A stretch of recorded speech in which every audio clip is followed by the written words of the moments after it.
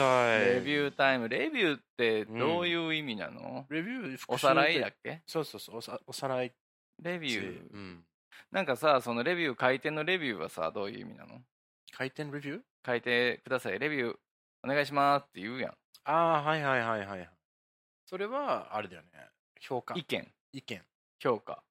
それと一緒？そのレビュー、復習も。同じ言葉？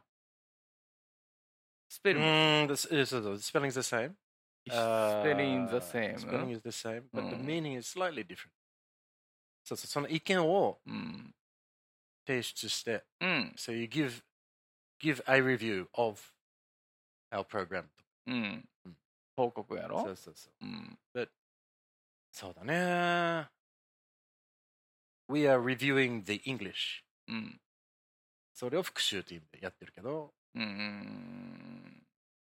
評論家とかがその意見を出すのが、review。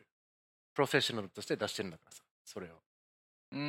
報告して。評価をつけるという意味もある。内容を復習するっていうのが、もう一つの意味としてある。そういうことね。ちょっと難しい言葉ですね。ダブルミーニングというか、ダブルミーニングかな。そうそう、だから一般的にその知れ渡ってるじゃないですか、この意見の方がレビューって、レビュー書いてくださいってしょっちゅう目にするからね。だからその復習っていう風なのがパッと出てこなくて、そうだね。もう一回おさらいとか復習っていうのもやっぱレビューって言うんだね。言う。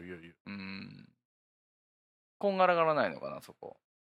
多分もう本当に状況次第だから。状況次第で分かるんよね。状況が。レビューだけパッと文字で見たら分からん時はあるわけや。ある。レビューしてくださいって書かれたら。この何を？レビューしてくださいって言ったら、そうそう。何を。どっちみたいな。で、なんか宿題みたいなもの出されたら、テストがあるんだろうね、じゃあ復習します。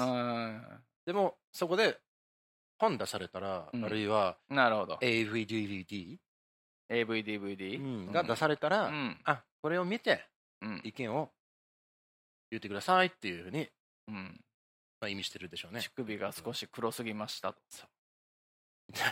でもそこが良かったです。はい。